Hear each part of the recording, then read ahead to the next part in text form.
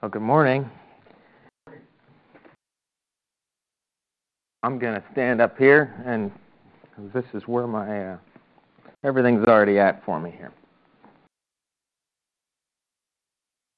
Glad to have everybody online. I know we're short in number here today, but we're not short in participants and like-minded people of a similar faith. Just an update, just that way so it reaches out to everybody. I saw Neil the other day, and he's mostly symptom-free, getting better every day is what Kathy tells me, but he's still very weak, very tired, and he needs some continued rest, and believe me, he's earned it. We do miss him, but he's up and out and about, and same goes for Mary. She's doing a little bit better, although my dad did catch it, and now he's down, but he himself is doing a little bit better. They've got bigger concerns than their own health right now with Mary's mother and father, and do keep them in mind. Where I initially was going to have my dad cover the message here this morning, and I was going to run the class in John. So that when that got thrown out the window, I decided to take what I had partially prepared for the classroom and apply it here in the 21st chapter of John. I really wanted to focus just on this last little this bit here, and this is where the class, I believe, got cut out for some people 2 weeks ago. So I'd like to go over that because it's a really it's just a few short words, but it's an incredible event. It's Jesus himself instituting the agape love, and I'll get to that a little bit later with some other texts from Bullinger. But just so I get it out of my own mouth, and I myself am on the same page here. This chapter begins with the disciples on their way fishing. They decide to go fishing. Let me get my Bible actually open here. And they were sent to. Jesus himself told them, "Go to Galilee." That's where they were instructed to go, and that's just exactly what they did. On the Sea of Tiberias, Simon Peter and Thomas, who was called Didymus, Nathanael from Cana of Galilee, and the sons of Zebedee, and two other of his disciples, they went to fish. Now, while they're there, Peter finds himself in some rather familiar set of circumstances. Out all night, and not a single fish to speak of. Until a man they didn't know was the Lord was on the shore and asked if they had some food. When they replied no, he told them to throw it over the other side. And of course, when they did, they found more fish than they knew what to do with. What's amazing about this part is John looks to Peter and says, "That's the Lord." And Peter, of course, jumps right in the water. I love that. I think that's it. I'm going to get into that a little bit more later. But that's verse 7. That disciple, therefore, whom Jesus was loving, saith to Peter, "The Lord it is." Simon Peter, therefore, having heard that it is the Lord, did gird on the outer coat, for he was naked, and did cast himself into the sea.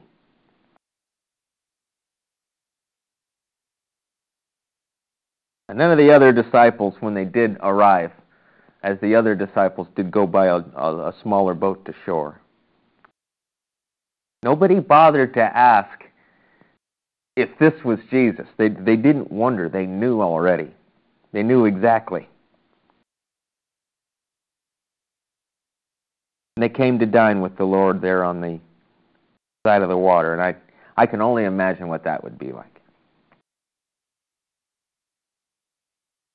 Now I'm going to jump into the text here. I'm starting here in verse 15, and I'm not going to read very far in.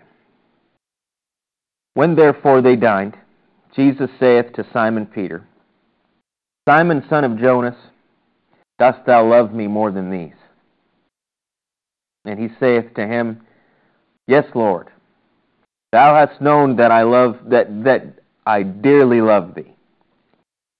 And he saith to him, Feed my lambs.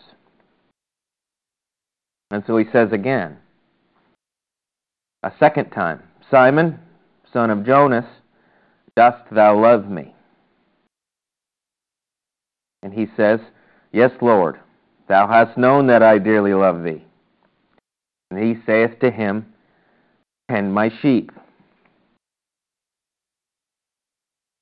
Now he saith to him a third time, Simon, son of Jonas, dost thou dearly love me?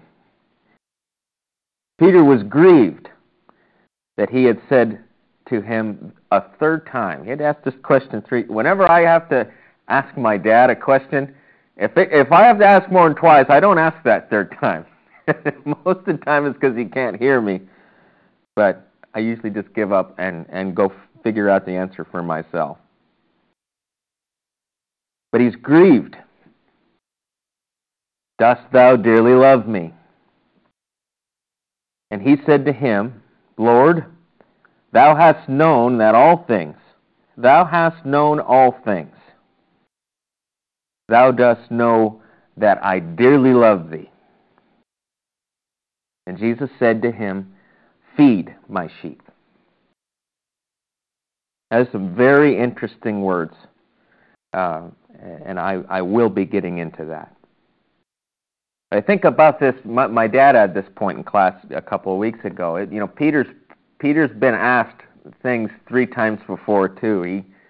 He was asked if he had any kind of association with the Lord prior to his crucifixion, and each and every time he said no, as prophesied by the Lord himself. But Peter's been tested over and over.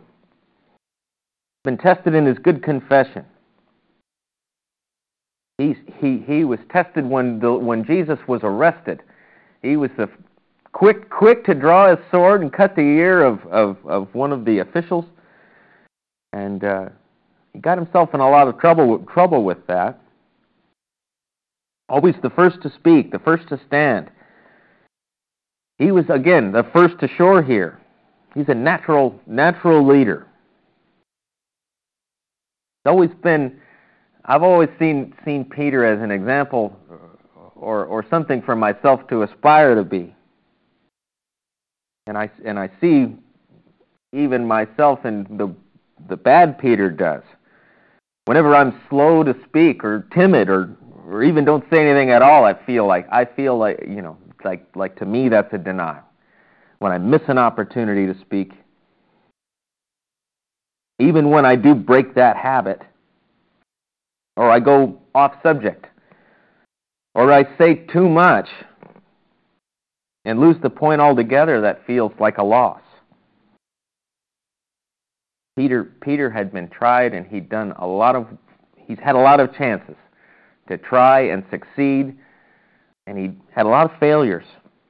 But he struck a balance between the two in knowledge, preparation, experience, and wisdom. And he was able to contain his emotions too. He was a very emotional man, but he was able to contain that with the meekness like the Lord. We talk about Jesus being meek, but meek, he wasn't meek like we define meek. He was meek, and the Greek word, I believe, has this essence of having a perfect response for every circumstance and situation. It may be with anger, it may be with silence, it may be with joy. It's an appropriate response. I think we miss that in the English language too often. Now And that's a point, this missing in the English language, because there are a number of different words for love here. I'm rereading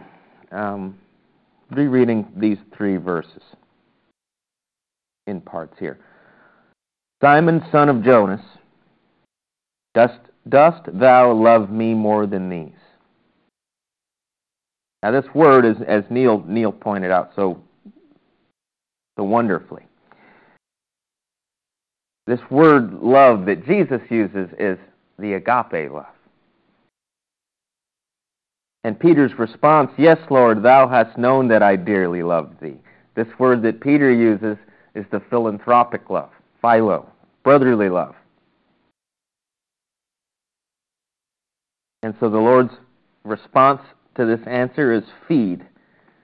Now, I do have an interesting note on this word feed, because there's, in these 3 verses, there is this word is used in some translations twice. It's the same word feed in all 3 verses, and that's not exactly right, because 2 of them there is a difference between some of these words. But this word feed, it does mean to pasture, to feed, from which is derived. It contains a universal idea of nurturing, and that's its application to men. And likewise, this word lamb, it is noted by an article in the Greek. There is feed the lambs of mine, and that is bring these young lambs up, nurture them, feed them, give them what they need to grow. Again, this is in the second example here. Dost thou love me, the Lord asks. And again, Jesus is using the same agape love. And again, Peter answers with the same philanthropic love. And the Lord's response to that is, tend my sheep. Now this is the second definition of feed here. Young's uses tend. And per Bollinger's, this means to exercise the whole office, which involves not merely the feeding on grass, but the entire leading, guiding, guarding, and folding of the flock. That's powerful. That's a different take on that word. The Lord, it's a simple verse to understand. It really is. This is not complicated at all, but there is a lot of depth to what the Lord says. And likewise, this word sheep is different from lambs. This word sheep is directly defined as an animal that moves forward. That's even the way it's broke down. That pros in front of this word that always means towards. And that's an animal that moves forward. Speaking about the Lord's sheep, always moving forward.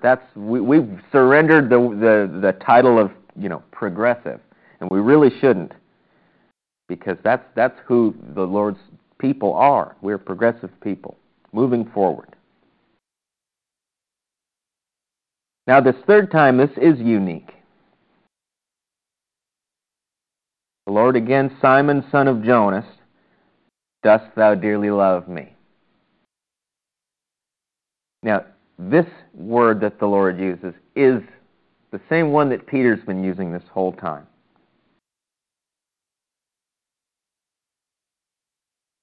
Same word. And now he's almost talking as Peter is not grasping. He hasn't grasped the message that the Lord was trying to give him. Not completely, not totally. And Peter, of course, was grieved. He asked 3 times, almost being challenged, almost as if he was being challenged, because he had struggled so many times just in very recent days. And he says, thou hast known, thou dost know. You have known all things, and you know already that I love thee. And these are both of the most commonly used words for know. One is as a knowing almost naturally, and the other is an acquired knowledge. And the Lord has both. And Peter knows that the Lord has both. He has a full understanding of how Peter feels about him. And the Lord says to him, "Nurture my sheep." So he's got them nurtured when they're young. He's got them led when they're developed, and he's got them further nurtured as they're developed. Is that not the role of the apostle among the called out ones?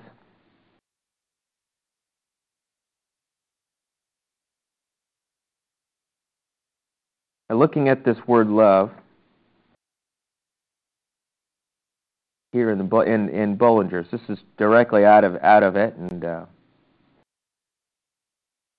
it's an interesting word. It's not found in the profane writers, nor in Philo or Josephus, nor in Acts, Mark, and James.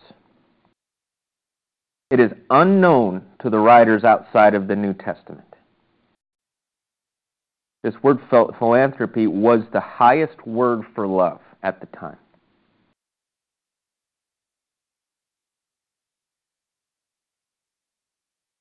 It denotes the love which springs from admiration and veneration, which chooses its object with decision of will and devotes a self-denying and compassion devotion to it. It is love in the truest and fullest conceivable form. And we talk about love, and I loved your offering meditation.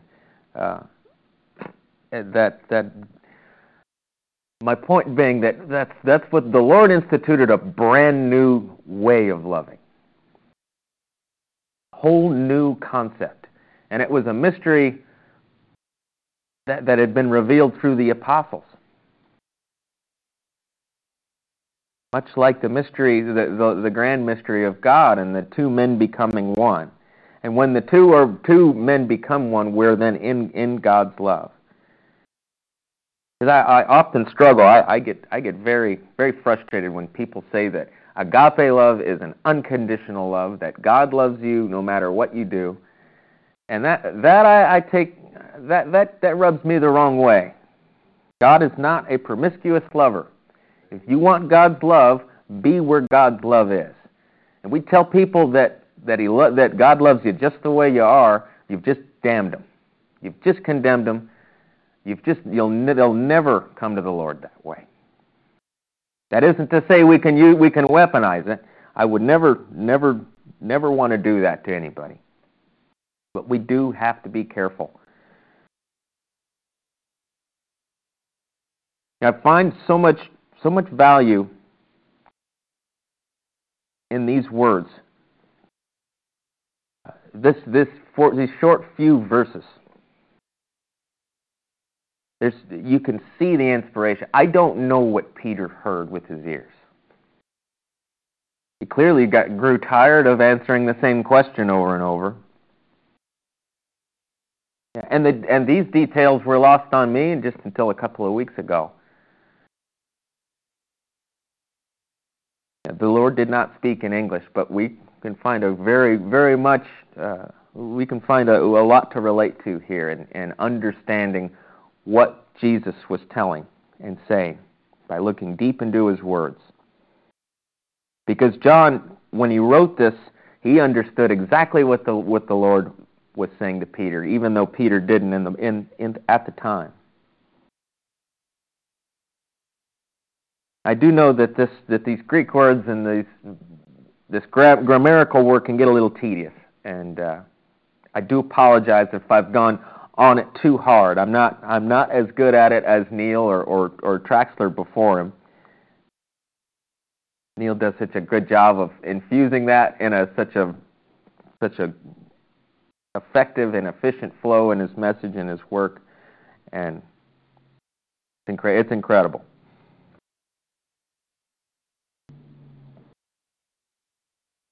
Ultimately, we talk about love. When we think about love, So often it's the most famous verse in the Bible, John 3:16. And we think about God loving the world and God giving His Son. We look deeper into that Greek and the wording there and the context there, and we find that you can't define agape love, which is the same word that is used there. You can't find agape love without a sense of sacrifice. There's always sacrifice involved. God loved and God gave. He showed it. He proved it. And I think I've felt for the last, all week long, that that's much of what the last few verses here really point to. Verse 18, verily, verily, I say to thee, when thou was younger, thou was girding thyself, and was walking whither thou did will. But when thou mayest be old, thou shalt stretch forth thy hands, and another will gird thee, and shall carry thee whether thou dost not will. I do apologize. My old English is not all that great. And this he said, signifying by what death he shall glorify God.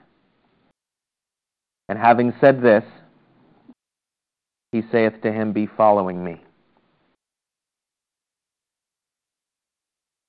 Now, I was talking with Nathan about this morning, just before everybody got here. I don't know if I can fully believe that Peter was crucified upside down.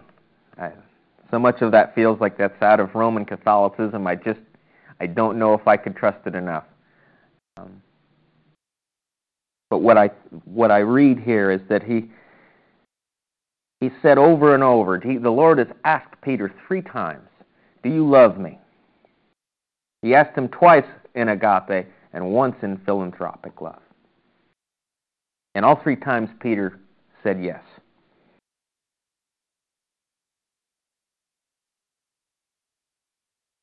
By what death shall he glorify God?